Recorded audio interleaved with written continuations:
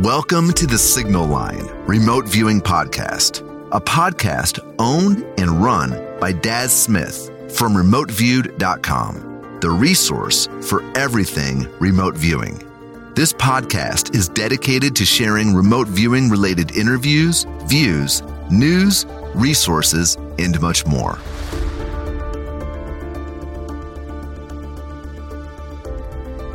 Hi, I'm Daz Smith from the Signal Line, and welcome. Today's podcast is a recent interview with Paula Roberts. Paula has a very established long career and history in the fields of psychic research, and along this journey she has encountered and made many luminaries and friends, including the late great Ingo Swann, creator of remote viewing. Paula also worked several remote viewing projects for Ingo Swann, which she outlines in this interview. I hope you enjoy this chat with a very interesting person. Okay, well, hi, Paul. It's great to chat with you again, and thank you for taking the time to come along and answer my questions, and also the questions for all the people that watch my videos online and everything. Well, I am truly delighted to have the opportunity, because you've got an audience of people that I wouldn't necessarily know, and I might possibly maybe have something to say for them. Absolutely, yes, and you have a great history with all kinds of things that we're interested in. So I'm just going to give a quick overview for the people that haven't found you yet online and know your history. So you're Paula Roberts. You're known as the English Psychic. I should let me stop you right there. Okay. You're in England, and obviously I'm English, and people think, what? The English psychic? No, donkeys years ago when I was starting off, yes. I was around a crowd of people, and they said, you should be called the English psychic. And I said, well, that's corny. He said, well, you're not the French pastry chef, are you? Okay, so there's history to that. Yeah. So you're known as the English Psychic, and you're in America at the moment. You're based there, and I think you moved there in the late 70s, I believe. I did, yeah, 78. Yeah, excellent.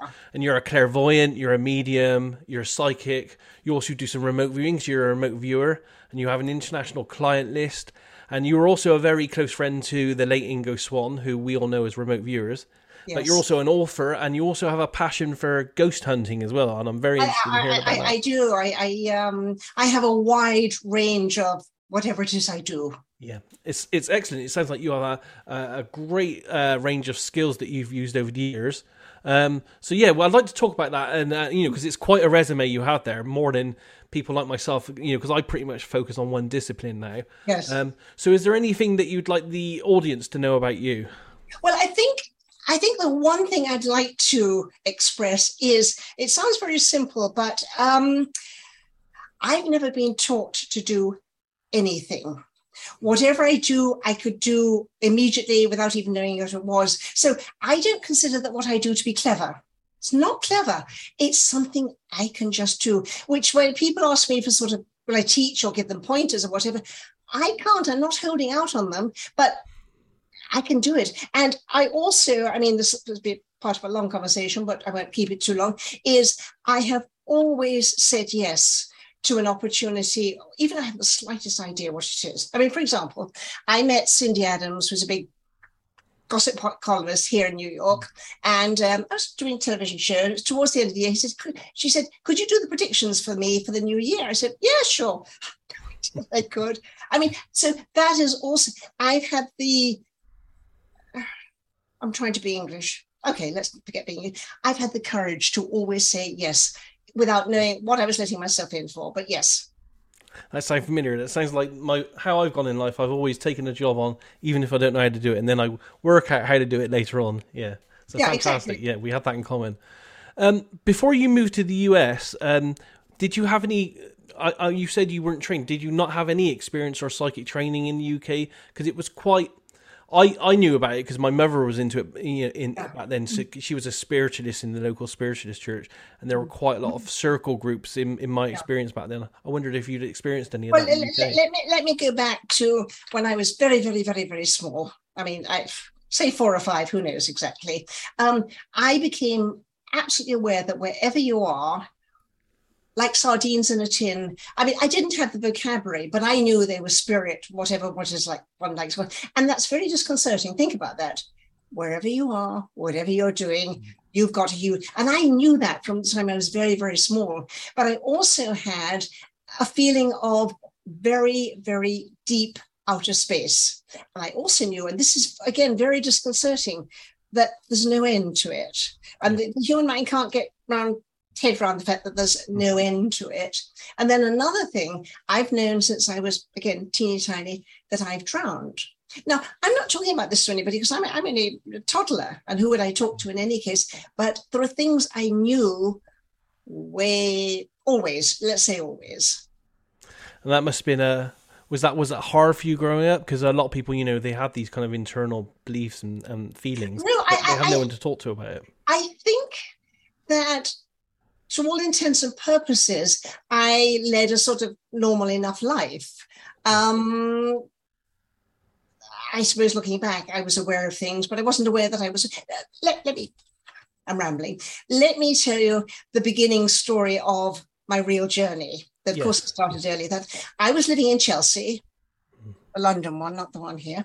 I was sharing an apartment with several girls, and everybody gone out, and there was one girl still there, Irish woman, lovely woman, who was addicted to readings. So she came up and knocked on my door and said, "You busy?" I said, "No." "Come on down," she said. Went into the living room, and she had letters of the alphabet with an upturned glass. So I didn't know what this was. So she said, "Well, you put your finger on it, it spells out things." I'm thinking, okay. Well, it didn't. And then she said, "Well, we're at the wrong table. We've got to go to the kitchen," which had a Formica table. So by this time I was totally fed up, but I was being polite. Okay, all right, whatever. And it started to move. I knew I had my finger, but I knew I wasn't. So I'd had enough by this time. I said, "Okay," feeling very foolish, "Is anybody there?" And it spelled out Clive. I thought, okay, I did know somebody called Clive, a friend of a friend, who'd been killed in a plane crash not long before, but I may have mentioned it. I don't know. So I thought, I'll put an end to this. I will ask the name of his wife. It spelled out Penelope. She hadn't a clue what was spelled out. I wasn't pushing it. Now, all I can say is there was a sense of warmth, presence. I don't know what it was. And Mary kept saying to me, "You've got the gift, you've got that." We spent all afternoon, "You've got the gift, you've got the gifts." I did not know what she meant. But I lived literally around the corner from the Spiritualist Association of Great Britain, which was in Belgrave at that point. So I trotted off to look at the young spiritualists. Didn't learn anything, but there's a particular time there. I went to a couple of, I don't know what they were, but there was a young man, wasn't teaching, well, there he is, psychometry. I didn't know the word psychometry. He had a tray and suggested everybody put in a bit of jewelry or whatever. There were about 6 of us. So, okay, picked up something, and he said, I don't know whether he used the word, let's say he used the word meditate. So I immediately got an older man, with a stick, slightly bent over, in front of a row house or terrace house, and I had a pain up my left arm. Okay, so I was sitting to the man's right. He started off on the left, and he went round to people, and I'm not being rude, but everybody else, if they talked about sort of tinkly music or okay, fine. So I came to me, and I said, "Well, I've got this man," and he grabbed it out of my hand. He said, "Oh, that's my grandfather. He died of a heart attack." Then he turned his back to me, which is very hard because we were in a little tiny attic room. And then I thought, I don't know, but I think there's something, I think I got it. Something wrong with this picture. So that was the end of that. So would I have trained? And let's not talk about the tremendous jealousy in the field. Let's keep that. But I mean, I was innocent. I didn't know anything about anything. I thought, I don't know. I think I got it there, but what do I know? Well, it sounds like you have. I mean, you had a great long career so far. Yeah. And then I've got some funny stories. I had a friend, and she and I started to look around and see what was available, which in London, there was plenty of it. I've got a funny story. We were meeting all sorts of people, and one man came around to her apartment, and what he said, he was, because of a witch. Wait for it. Well, what he wanted us to do is to meet with a group of people in his garage and dance around naked. we thanked him very much. We'll get back to you on that. Yes. Yeah. So I looked around a lot of things. I didn't find anything. Certainly I wasn't being trained in anything. So in some ways, I was leading a perfectly normal life. But it's probably relevant to say how I arrived in New York, because now I've got two answers to that. I was living with an American in London, and he decided we'd come back here. So I joined him, and we were down in South Jersey. Never mind. But to pick me up from JFK, we stopped in the city. Yep. And I just I thought, this is the right sort of place.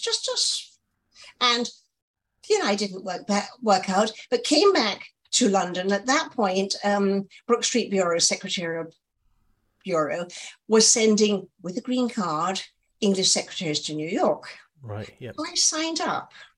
Took a long time to come through, and I came here. Now, that is one answer to the question. The second, many, many years before, England has a tremendous amount of very gifted clairvoyants. And I used to go to one, as Edward did, and she was supposed to be very famous and very good. What did I know? Mrs. K, Marylebone High Street. Now, I remembered when I was here many, many years, she had said to me, you'll be in America, you'll be on television and well known for what you do. And it went straight across my head. I mean, I want to know about the boyfriend. And then I thought afterwards, so I've got the two answers. Was I meant to be here? Oh, yes, certainly. Excellent, yeah. It seems like most people have a destiny or a pathway that they happen across within this field. Yeah. Well, when I was offered the opportunity to do the archive, and I pulled out all the material here, and I looked at it, it was as if I'm looking at all this material, £90 of it, television, all the whatever, lots of stuff. Yes. And it's as if I'm sort of looking at it and I think, wow.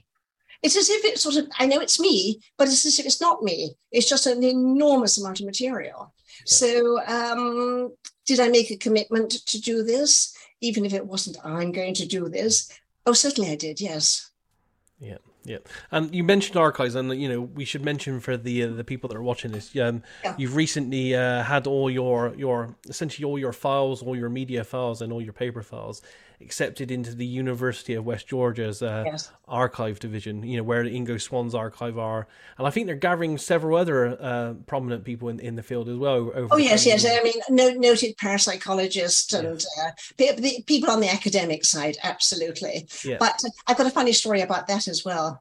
I'd met Lynn Oliveri, the librarian, briefly at a little showing of a film about Ingo, just sort of basically said hello. She sent me an email sometime afterwards, and it was a Friday afternoon, about 5:00. And the email basically said, would you like to submit your papers to the archive? And I swear, Ingo was standing beside me, giggling, because I was thinking, what? I mean, what does she mean? My stuff about Ingo? I mean, what? And he was just killing himself laughing because indeed she wanted my material. And I first of all thought, okay, I don't know what I've got here. £90 is what I've got here. So yes, but it was interesting, as I did for this, for your talk here, to look through some of the papers, because you don't walk around. I mean, I live a very quiet life. Yeah. You don't walk around searching stuff. Well, I've done this and that and the other.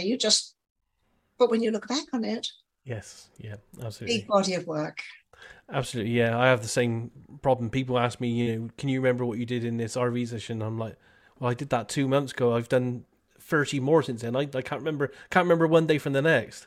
Right. Yeah, so yeah, I can understand. I mean, and £90 of in weight of materials is a lot of materials. But what we'll do as well, in the description for this video, for those watching it, I'll put the link to your University of West Georgia archives there as well, so they can go direct to that as well. So that's fantastic. Yeah. You've mentioned Ingo, and we have to go there because a lot of people are very interested in your interaction with Ingo. How did I meet him? Yeah, how did you first meet him? I'm interested in that one. That is sort of the beginning of my parapsychology experiment, ghost hunting. Let's call it ghost hunting. Okay.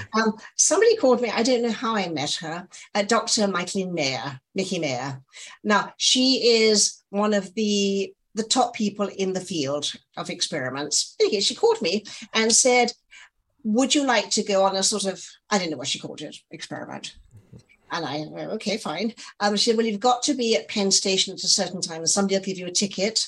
Okay, went there, got a ticket down to Philadelphia. Now, for the younger people, it's going to be hard to imagine. There was no internet, no looking up anything. You couldn't go on your little phone. Not that I would have done, but went out in the middle of the country. There were a couple of people there. We went out in the middle of the night to something called the General Wayne Inn. Okay, yep. And it was, I loved working with Mickey because she did the experiments. And that's something I've got in common with Ingo. He says he doesn't do experiments unless it's properly controlled, it's a proper thing, whatever. Any case, so what happens, and this might be interesting to people, when somebody feels they've got a haunted place, the parapsychologist, first of all, gives them a psychological test because, but if that seems to be all right, then somebody draws a blueprint floor plan of every single place in the, and then she puts it sensitives and skeptics, half and half. I mean, these things don't exist anymore, but say half a dozen of each. Yes. And what you get, you're given the floor plan as you're about to enter the building, and the person with you is a blind person. I mean, blind in as much as they don't know anything. So you can't pick up little sort of, you can't. And I walked through this place. It was big. It's a big place. And there was one room called, it was either the Poe room or the post office room. I walked into the room. I felt as if I got flu. I walked out. I was fine. Anything backwards and forwards. So went through the whole building, and on about the second floor, there was an office at the back, and it just felt, I mean, they all felt a bit strange, and the office felt a bit strange. In any case, we'll come back to that. Went down into the cellar. Now, this was a very, very 17 whatever, and it was earth. I mean, it wasn't a finished cellar. Yes. Walked about 2 steps down the little wooden step, and I thought, oh, that's funny. There's a soldier all by himself hiding there, looking very, very frightened. Okay, so I wrote that on my little whatever. Next morning, everybody talked about what they got. Bingo. The soldier was the most seen person of many, many, many ghosts there. Yeah. And that actually, if anybody's interested, is in Unsolved Mysteries, season 1, episode 7. You can still see that. So after that, any experiment Mickey had, I was always invited to. And as far as I know, and again, this is going to sound very big-headed, sorry, forget I'm English for a moment, I was her top scorer always. And let's fast forward. On January the 20th, 1996, she said, come on down, I want you to, meet somebody. Okay, off I went. Now, I had no idea who Ingo was. So we went to his place. He lived in a converted warehouse, and each floor was an apartment. It was basically an empty space. And I don't really drink, but we had a couple of glasses of champagne because I didn't know what it was there for. Nobody said you're going to do experiments. So then they said, oh, well, we want you to walk around. There's a floor. Didn't say anything about it. So walked in this very big floor, walked around, and I just walk at a normal pace. Oh, and that's another thing.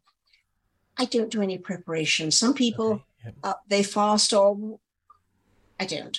And I walk at a perfectly normal pace. And the top left-hand corner by the window, I got a sense of loud music. Of course, the place was empty, and that somebody had died in the kitchen. Came back down afterwards, and Ingo said that part of one of his tenants had a jukebox there. So, I mean, so that's how I started. I mean, I sort of earned my place at the table. And then he started to invite me around, and I saw him from there until about 2003, 2004, long time. And I spent a lot of time with him, but as a friend. He called me his girlfriend. Well, okay, an honorary title, you understand. Yes. Excellent. And I know, because we had a previous chat, that you did several projects working for Ingo as well. Yes. And one of the ones that I've seen, and I might be publishing in some format soon, I've literally just got another packet of information on it, is an Egypt project looking at pyramids and Sphinx. I've got stuff to tell you. Excellent. Stuff to tell you. Oh, have I got stuff to tell you? Yes, of course I have. Okay, now... it's necessary for people to understand my friendship with Ingo. It wasn't based on we're going to do experiments. Yep. he just sort of probably said, come down on whichever day. And then he would have said that there and said, do you want to sort of do something? I mean, he didn't say, now we're going to sit here and do an experiment. It wasn't like that. Mm-hmm. So he sat down at whatever time it was. Actually, we've got the time here, November the 2nd, 1996. Sat down and he was giving me coordinates, but I'm way ahead. I can see sand. He said, we can see something else. Yeah, I can see a pyramid. Can you go inside? And then, do you want the whole long story or shall I come back? Yeah. My the listeners would be fascinated with this. Absolutely. Okay. I said, I haven't gone through across the pages, but anyways, go into the first room. And it was a big oval. Now, all the way around, there was sort of, it's very difficult to explain them. Not sort of, let's call them mirrors. They weren't really mirrors. Mm-hmm. It sort of vibrated. Oh, let me tell you another thing. I think your viewers will find they probably know this. Now, when you're into that altered state, you don't feel as if you're in an altered state, and you know exactly what you're looking at, but to get the words out of your mouth, left or right hand run, very difficult. So he kept sort of getting. So I had a sense that one was being watched. Mm-hmm. Yep. Not seeing anything. And he said, well, can you see a sort of passageway? So I, so to speak, went to the other end. I said, well, there's an opening here, but it's full of rubble. He said, can you go through it? Oh, sure. Whisk. And then I'm in another room. Now, the other room, it was full of sarcophagi without the tops on. So I looked inside and had I've got all the diagrams here, described all what they were wearing. Yeah. But then I got more of a sense of a presence. Yeah. But also at the same time, I haven't sort of gone all through my notes, but I paraphrase it as best I can. I got a sense that there was energy there. Yeah. And this was sort of headquarters. And that on the top of every hill, mountain, whatever, there was one of these sources. But this was sort of headquarters. Yeah. And I was being watched, so to speak, but there was nothing hostile about it. Mm. So that very, very shortly is my experiment. But bear in mind what I've just said. Years later, 2018, I won't read it all verbatim. Physicists, St. Petersburg, Russia, not Flower, have this collected and, the results said basically they realize that the Great Pyramid had electromagnetic properties and they so on and so on. And basically they say there's a lot of energy there. And I thought, told you so, I told you that years ago. And then, but a lot of people, I understand when I say, well, I went in and I saw energy fields and they're going to think, yes, well, what has she been drinking? I don't drink. But when you show them this, yes, well, not just me, gives them something to think about. Absolutely. There's definitely a lot going on at the pyramids. Yeah. And as part of the whole project, I've collected quite a lot of what, Ingo's research on that, because he did extensive research. Because essentially, and I think the target you worked, he was looking for, there was a fabled Atlantean Hall of Records underneath the pyramids in the Sphinx area, and that's what he was looking for. And he actually travelled to Egypt, and he went inside the pyramids and all that kind of stuff. And in fact, I recently, just this week, got his, I think, 37-page remote viewing session that he did live at the pyramids. Well, this is, pages. Somebody said to me, a friend of his, he has an avalanche of words. Yeah. This is it. Now, what I don't, there's more to this. I didn't know it was an experiment with other people, but I realized afterwards, I was one of 5 people exactly the same time doing exactly the same thing. Now, what I don't have here, somebody put together, tabulated it, mathematically, whatever. Okay. And the upshot was that about everybody, I don't know who the other people were, everybody got something similar, but only one person got everything. Okay, yep. I think I probably had that same report. I have it's almost like a 4-page summary report. But yes. And at the back, it doesn't give people's initials, but I know what I saw, and I could work out which I was. Right, that's right. Yes, it was very, very interesting. It was, but again, for those people who, let's say, revere Ingo, and would give their eye teeth to have had time with it, that wasn't like it was. It was just friendly. You want to do this? Okay, fine. I mean, but I never asked Ingo for anything. I never said afterwards, well, how did I do? I didn't. I just never did. And it must have worked for both of us because I saw a lot of him. Yes, yeah, absolutely. And that's a fantastic report. And as I said, I'm hoping to compile it all together because I have lots of additional information as well coming from SRI when they went to Egypt, and they were also looking for the Hall of Records as well. So I'll put all the whole thing together and publish that for people. Well, if you've got my archive, you probably got all my scribbly diagrams. I've got pages and pages of scribbly diagrams. That's the one thing I haven't got yet. What I have is like a summary, and it's like a textual summary over 4 or 5 pages. Yes. They've got bones of a young man. Okay, I'll let you have those. That'd be fantastic. That would straight afterwards. He asked me just to draw little diagrams. Yeah. There's a rat in there as well. There's a rat. I don't mind that. Interesting. I mean, I don't mean a rat. I mean, and because I've personally initially, I've only a couple of around about 8 weeks ago just come back from a visit to the pyramids again. Have you ever visited there in real life, physical? But there's something here in Ingo's writing. This isn't of this earth. Yeah. On my piece of paper that I was no, I haven't. I would like to. In fact, I lived in Greece for 2 years, and I can't imagine why I didn't go down because it was just down the road. But I didn't. Yeah, it's an amazing place. Yeah.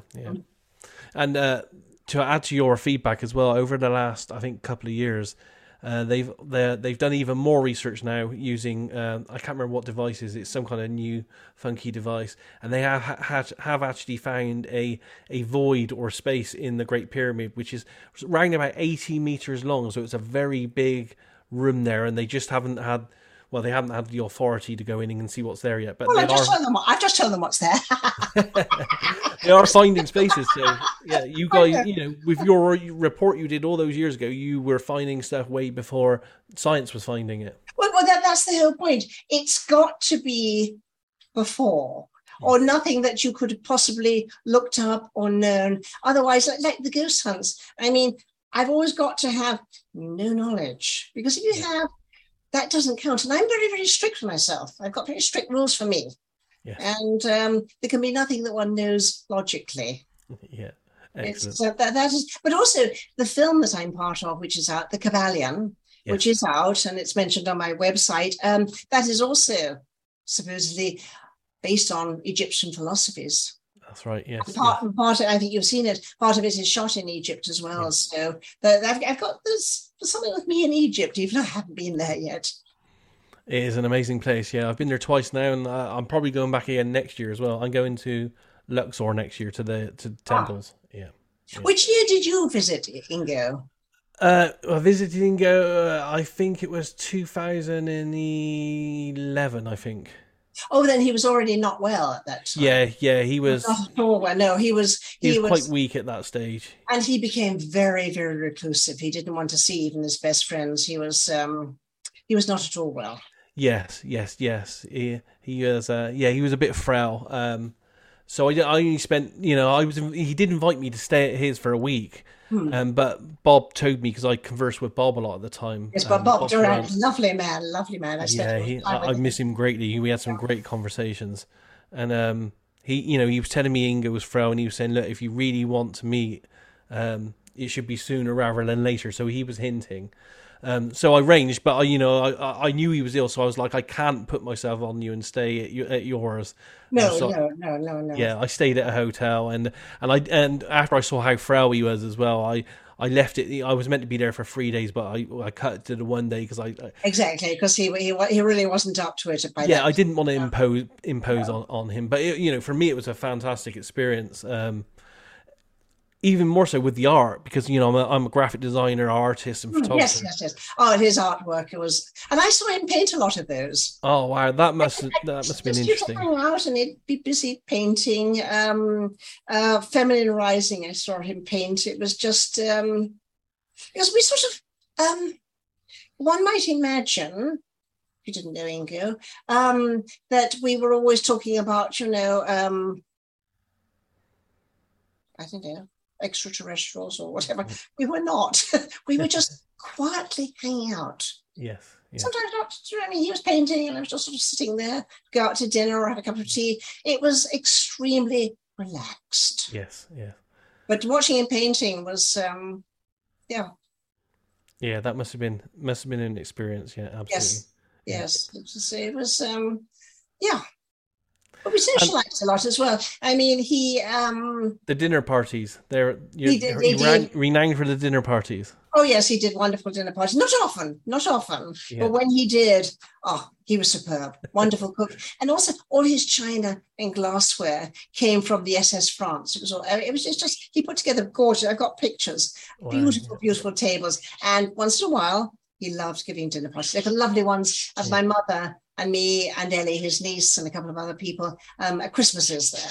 Oh, excellent! Yeah. On birthdays and Thanksgivings, yeah. Yeah, as being a person from the UK and being a cook myself, I'm just shocked when I hear that like Ingo gave and other people, I guess, living in New York, give these dinner parties and they cook meals, and you don't have like big, huge ovens and cookers. Oh, he didn't have any ovens at all. I mean, he had a 2-burner hob.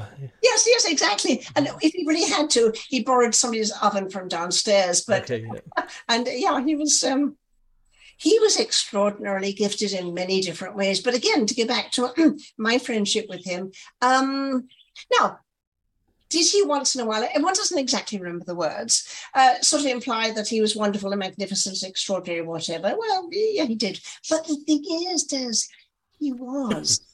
I mean, he was. If he said he was the best and most one, I consider him the Leonardo da Vinci. He was the Michelangelo of the field. Yes. There was only Ingo in his field. Yeah. Like Edward Casey, there are people in every field. There's just one off. Yes. And he was the one off. He was the one off. Yeah. And we were talking about some projects you worked with, Ingo, and we have to talk about the moon projects as well. Oh, yes, the moon. Because there's huge fascination in that, especially with Ingo's penetration book that's on its second release now with the extra Mars stuff. Now you worked some moon projects for Ingo, didn't you? We were talking about when going through this because you said, well, you hadn't really found anything in the archives, and I went find my archives. Anyway, you can even read. I just got this one little bit of paper. Yes. And I thought, okay, what's that? But I realized this was it. He gave me, I think, I'll tell you how casual it was as far as I was concerned. He was sitting there at his table and he said, do you want to go to the moon? And I was there instantly. Wow, okay. It doesn't take me time to travel. Yeah. I didn't need to. I was just there. And then he says something, well, can you see some sort of entrance? Yeah. You could go inside.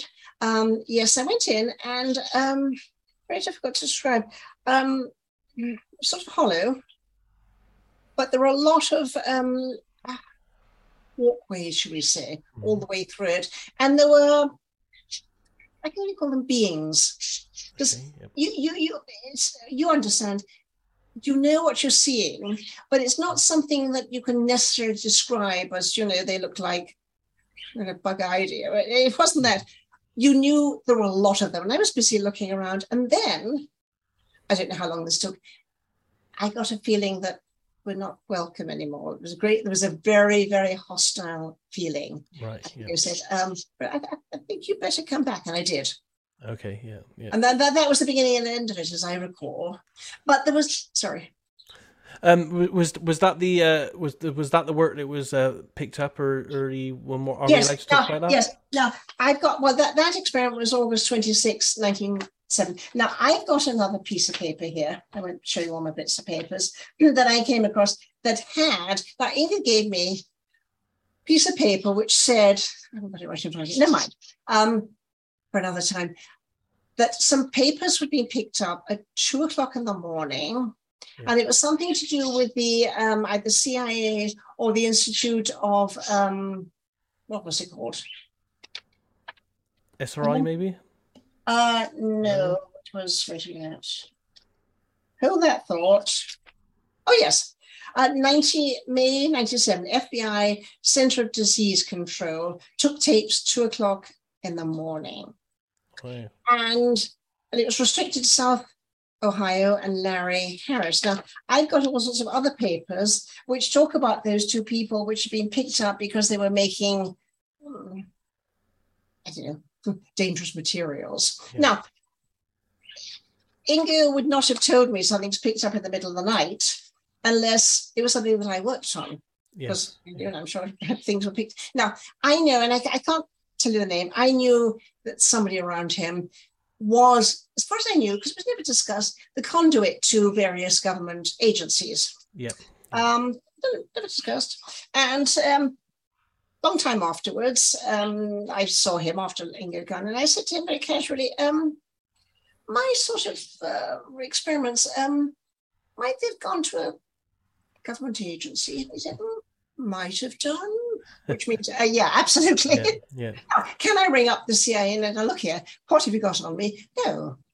So what I'm trying to explain is to me, it was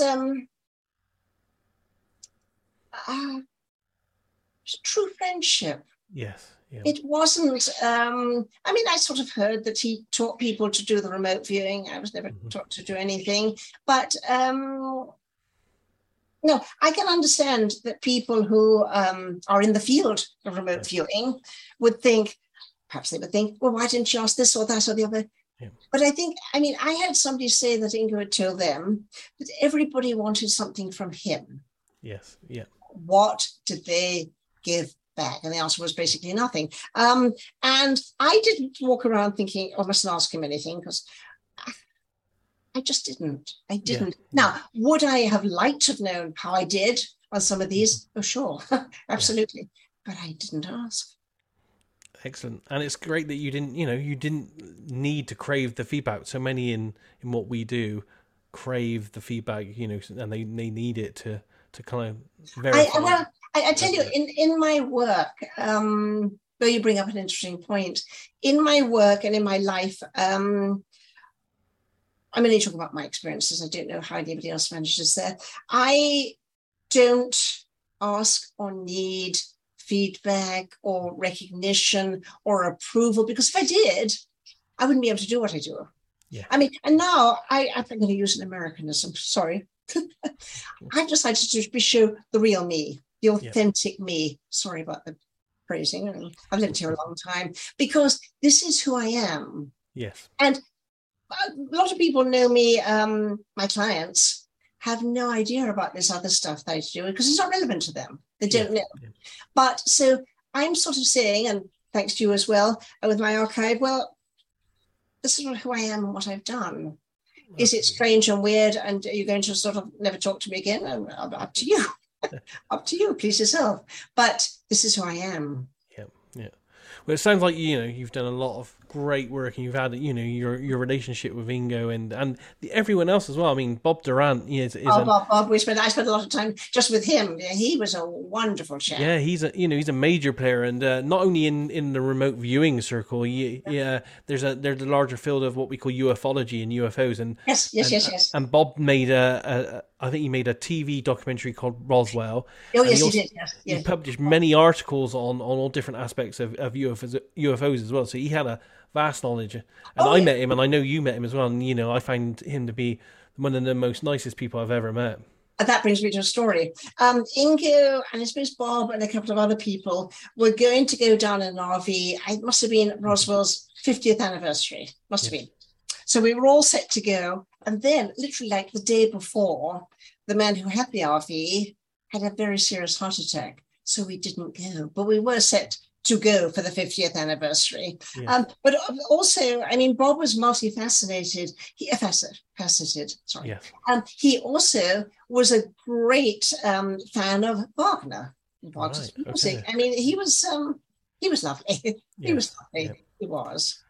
Yeah, and Bob was one of the I would say probably only 3 or 4 people that we know of in existence that actually did have full training off of Ingo as well. In the I think Bob's training was in the late 90s, 97, I believe he had training. Well, probably when I was around. I mean, have I sent you my pictures of Ingo and Bob, and have I sent you photographs? Yeah, I've seen various pictures that you showed me, and of I won't say the name of the person just in case, but you went, you all went to a wedding and everything.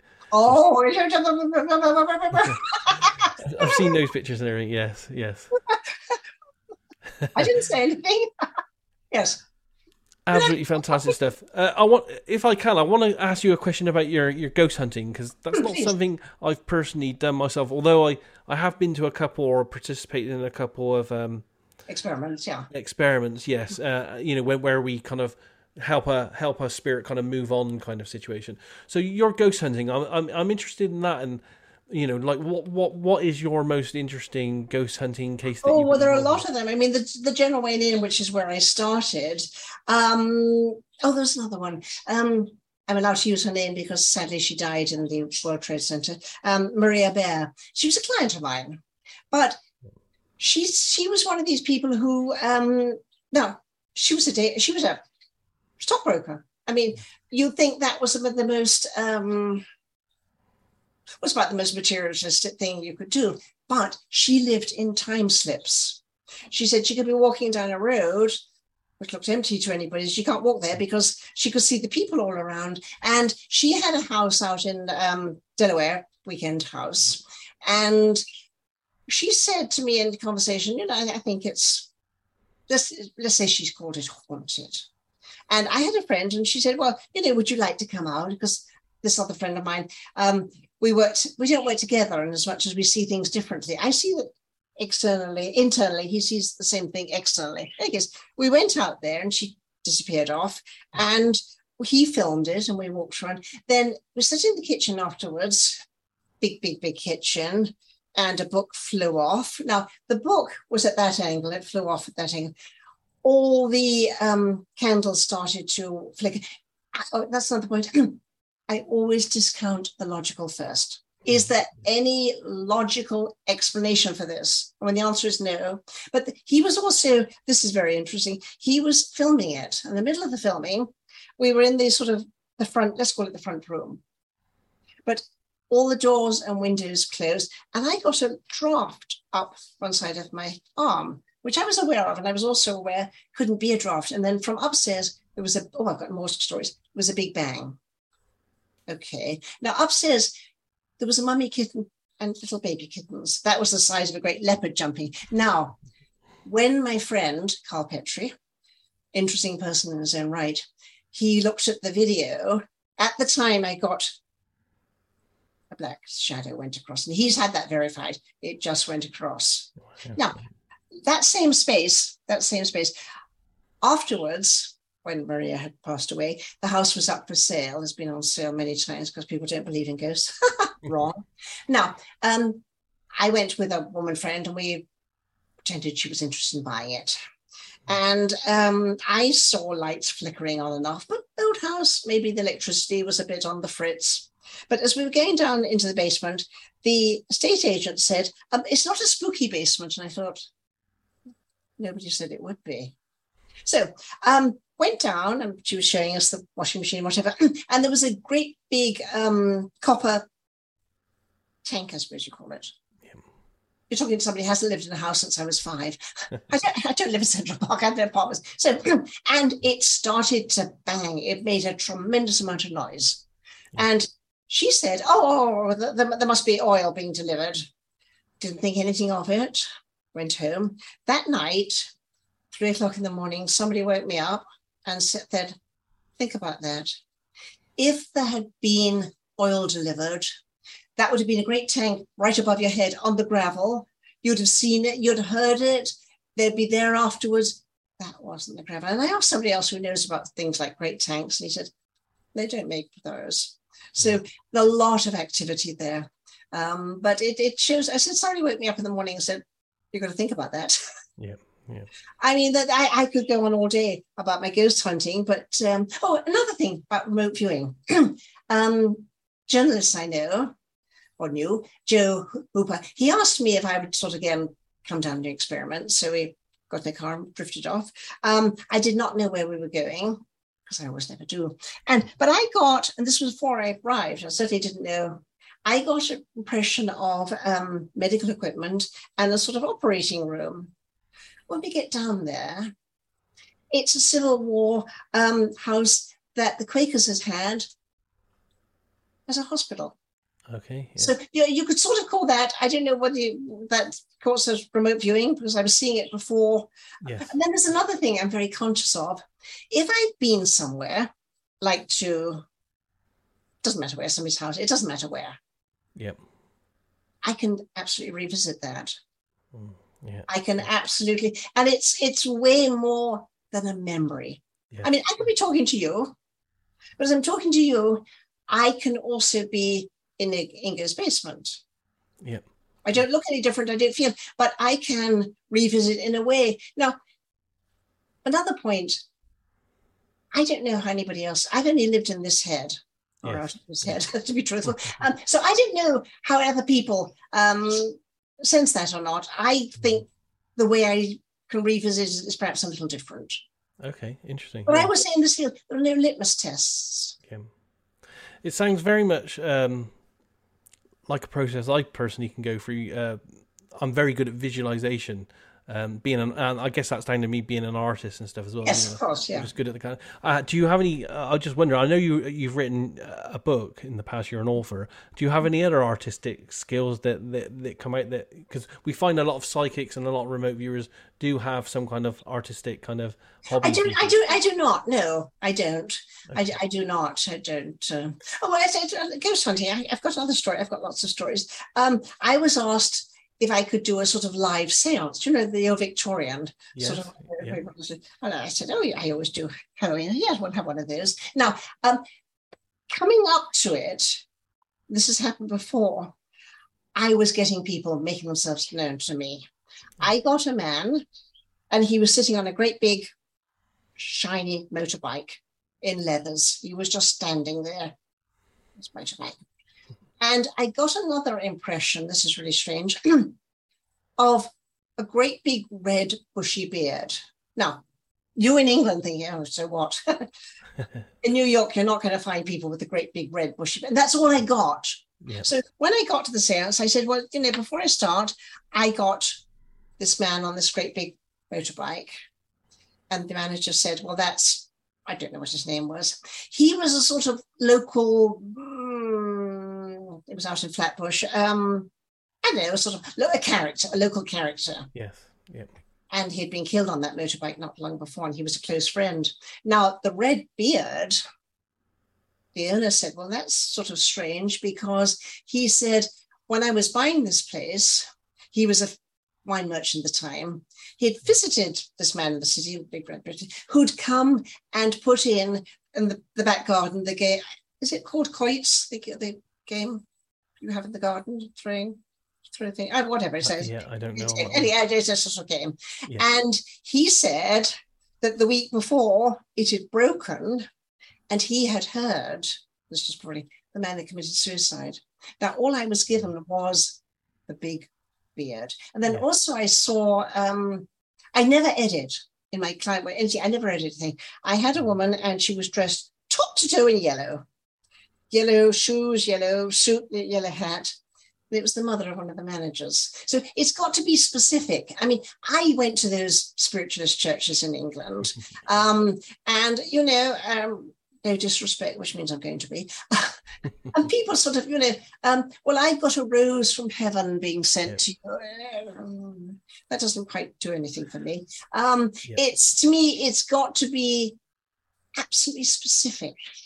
It's got to absolutely relate to you. Yes. The only person I've ever seen do that, actually paid money to see, James Van Praagh. Are you familiar with his name? Yes, I know his work well. Okay. Yes. I actually paid money to go and see him once. I did a television show afterwards, but that's another story.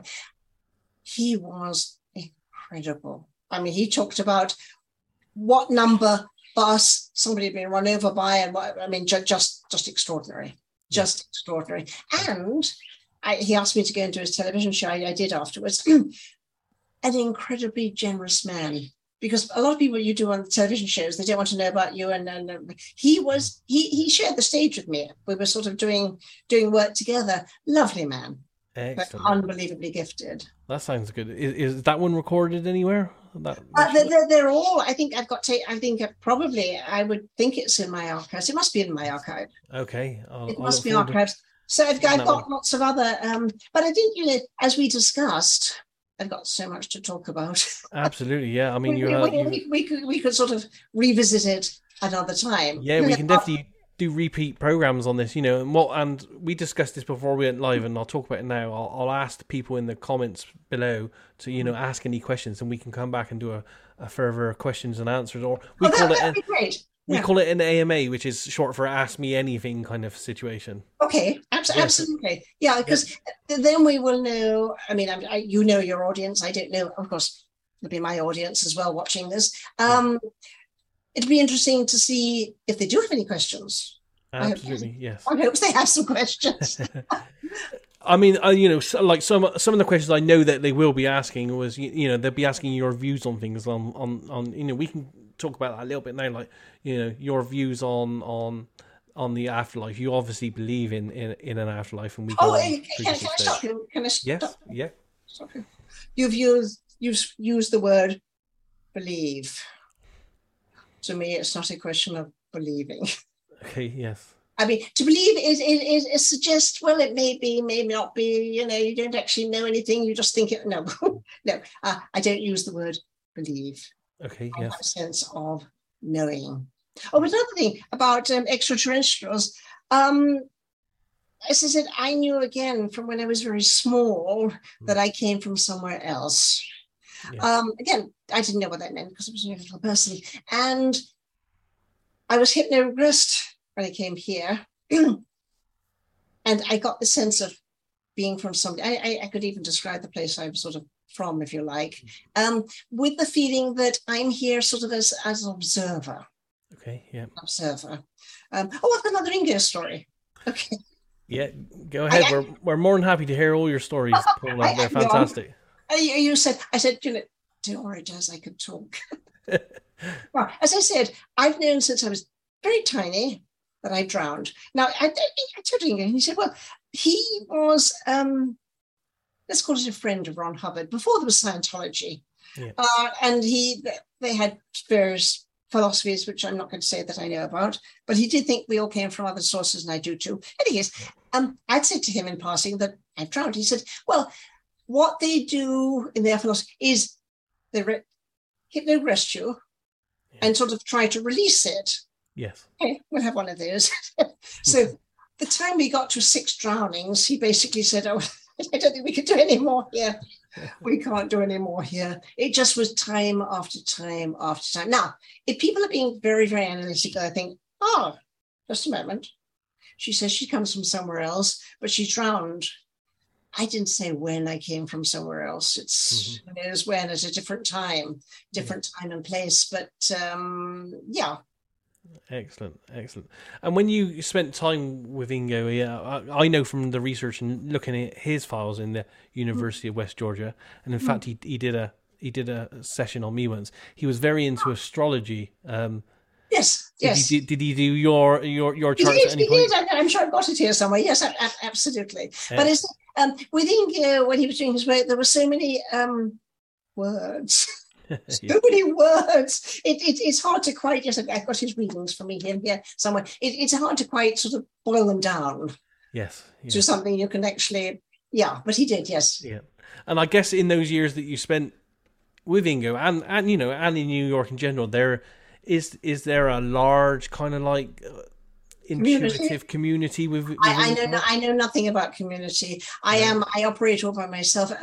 But as I said, when I first came here and started my profession here, there were a lot of, well, quite a few, what one would call celebrity psychics. One knew their name, they were the big. Sure. I haven't heard of anybody for years. It's sort of, I don't say it's gone underground, but, the 80s, it was much more public. am I in touch with anybody else? I mean, the one person, Carl Petrie, I'll tell you all about him in another session, because I introduced him to Ingo as well. He's amazing, but that's again another story.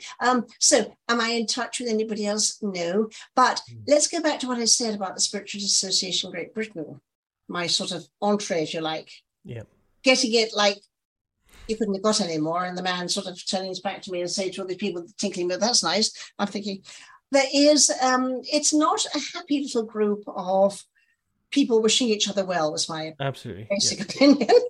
I'm being polite as possible. No, and because I trained in clairvoyance and mediumship before I found remote viewing and before I found what I call my calling now. Calling, yeah. Yeah, I did all that as well, and I saw the I don't know what to call it, the jealousy, the backbiting. Horrible, yes. Yeah, absolutely. For people that are on what we call a spiritual journey, most of them are the most unspiritual people that I've ever met. And actually, you used a word that I never use. Spiritual? Okay. Never use it. I mean, I hear it a lot, again, from people who, perhaps not taking the high path in life, shall we say that? Shall we say that? But yes, I mean, the hostility and the nastiness. So if you're asking me if I'm a part of a nice community, no. Yeah. But also, let's go into astrology. I'm also Aquarius. We don't go into groups of people. And depending how much you know about astrology, 10th house sun, career. That's my thing. Because this is, I mean, I don't want to sound, it sounds pathetic going to say what I'm about to say, which means I'm going to say it. It's a solitary path. Yes. Yep. I mean, this isn't a path you can share with anybody. Yeah, it's a solitary path. It's that's not to say, I'm antisocial. Of course I have friends. Yeah. But friends with whom I don't talk about any of this stuff at all. Yeah. They don't even know whether they're going to know now if they see this, but they really don't know. Or, I mean, I couldn't tell you amongst the people that I know how many people, let's use your word, believe in what I do. I don't know. I don't ask them. I don't mind, whatever. I mean, I think if they thought I was some sort of crazy charlatan, they probably wouldn't be my friend. But am I in touch with anybody remotely in the field? No. But with your time with Ingo, I guess you met some of the people that were drawn towards Ingo at the time, Bob and some people we can't mention, and Colin Wilson was there. Yes, John Keel was there. Crisco was there. Yeah. Excellent. That must have been nice meeting some of those people as well. I would guess. Yes, it was sort of in a sort of. Party sort of situation. Yeah. I mean, again, nobody's saying, "Oh, you're so and so," and it is again, I relaxed, friendly. Yeah. And I think being Aquarian, that kind of classic, I don't do any sort of hero worship. If anybody, it isn't so. It's casual. Yes. Yeah. This is Colin Wilson's new book. Hello, and how are you? And whatever. Yeah. So did I meet people? But most of my time was with Ingo by himself, or Ellie. Yes. Was living with him on and off all during that time. So he spent a lot of time, and his sister and his mummy. His mummy was an interesting person. I've also spent quite a lot of time talking to Ellie and the family, and also talking to. It was probably later on in Ingo's life, a guy called, I call him Tom B. He was Ingo's webmaster, and he was his last student. Oh, yes. Did you ever meet Tom? Yeah. He's a very knowledgeable guy as well. And I think he was the last person that Ingo actually taught any remote viewing to at all. Right. Excellent. So it's, there are a lot of stories, there's a lot, because I've done, as I said, 90 pounds of material. I've done a great deal. So what I wanted to do in this first meeting with you, so to speak, is pick up some highlights, because I was literally, I might go deep and stuff. And I suddenly I wrote to you today and I said, I'm not going to worry myself, because if I'm going to sit here thinking I'm going to remember all this and that and the other, I'm not going to, and let's roll with it. Let's just touch a bit here and a bit there and see where we go with it. Absolutely. I mean, and we're approaching I think touching an hour now, so we'll round up this one soon. But we'll ask people, as we said, to ask any further questions. And I'd love to hear, because I mean, I am, as I think I said, I don't look for validation, or I like to think I don't say, how did I do? I don't. But if people have got questions or want to know something, I'd be there, because it would be a novel thing to me. Yeah, and to be honest, I'd like to know more myself as well, because you coming from the UK, you seem to have a very similar path that I've had, but albeit in a slightly different way. Yes. And also, I'm also interested in, we won't go through it now because we're approaching the hour, but next time we meet, I'd also like to know a bit about the how you learned about and how you wrote your book, Unlocking the Secrets Hidden in Handwriting. Graphology. Well. Oh, yes, that is something else I did. Oh, I've forgotten about that. I'm a professional handwriting analyst. Yeah, see, that's being an artist and a designer and having a really nice cursive flowing typeface kind of thing. That's something that's also intriguing me as well. So maybe when we next meet, we can. Oh, yes, to talk about that, because that book, I mean, it didn't particularly go anywhere, but I can say I got it. I had, over the years, collected a lot of celebrities' handwriting. Okay. I had a huge, and then when I thought, I can put these into a book. Now, my book's out of print. I don't even, nobody can even find it. And don't get it on Kindle. It doesn't work on Kindle. But everybody I used in the book only absolutely related to the aspect in handwriting. Okay, excellent. I didn't just put it. I say to people, okay, what sort of personality do you think Mick Jagger's got? And they say, no, actually introverted, but with the ability now and again to be himself. Yeah. Well, but that isn't the majority of who he was. Or I went on a television show, and the host asked about what I said about Ronald Reagan. I said, very introverted. Oh, well, we're talking about the great communicator. No, he was very introverted, actually. But people don't understand introvert, extrovert, and ambivert. They think friendly, unfriendly. We'll do that another time. Absolutely, yeah, because we're approaching the hour. But yeah, we can definitely go into that. That sounds really interesting. And you say the book's out of print, but... It is. I mean, I got a couple of copies here, which I got. I'm sure I'll be able to find a copy somewhere online. Probably, because I did an enormous amount of work there. Enormous amount of work. And do you have any other books, or do you think you might write a book in the future before we... It isn't on my agenda, put it that way. I mean, it would be... Well, let's put it another way while we're chatting. My chat with you, and if we do some other... That could be considered my story. Yes, absolutely, yeah. It's part of it. I mean, I've got the big story. It would take a book, it'd be one of Ingo's books. lots of words. Because, I mean, I haven't touched upon my family. Yes.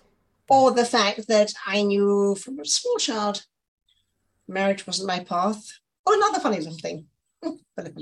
I thought that I was about 12 or so, that I didn't like children. Had that firmly in my mind. I realized afterwards I misheard the information. Children not part of my path. I love children, not part of my path. So marriage and children, just a sort of it's just not part of my path. So it's not as I walk around thinking, oh, I should got married and children. No. It isn't an issue to me. Yeah, absolutely. So, we've got a lot to talk about. What was my childhood? What was the other people in my family, or was anybody else in my family with these sort of whatever it is I've got? And I've got lots more stories. Yeah, fantastic. Well, it's over the hour now, so we'll wrap this one up today. And I want to thank you on behalf of everyone that's going to watch this for sharing all this with us. Oh, my pleasure. I mean, it's lovely to have this opportunity for me as well. Excellent. And we're going to put this on YouTube, put this online. We'll ask people if they want to ask any questions and, dialogue with you in future. And we'll get together again very soon and work out a continuation.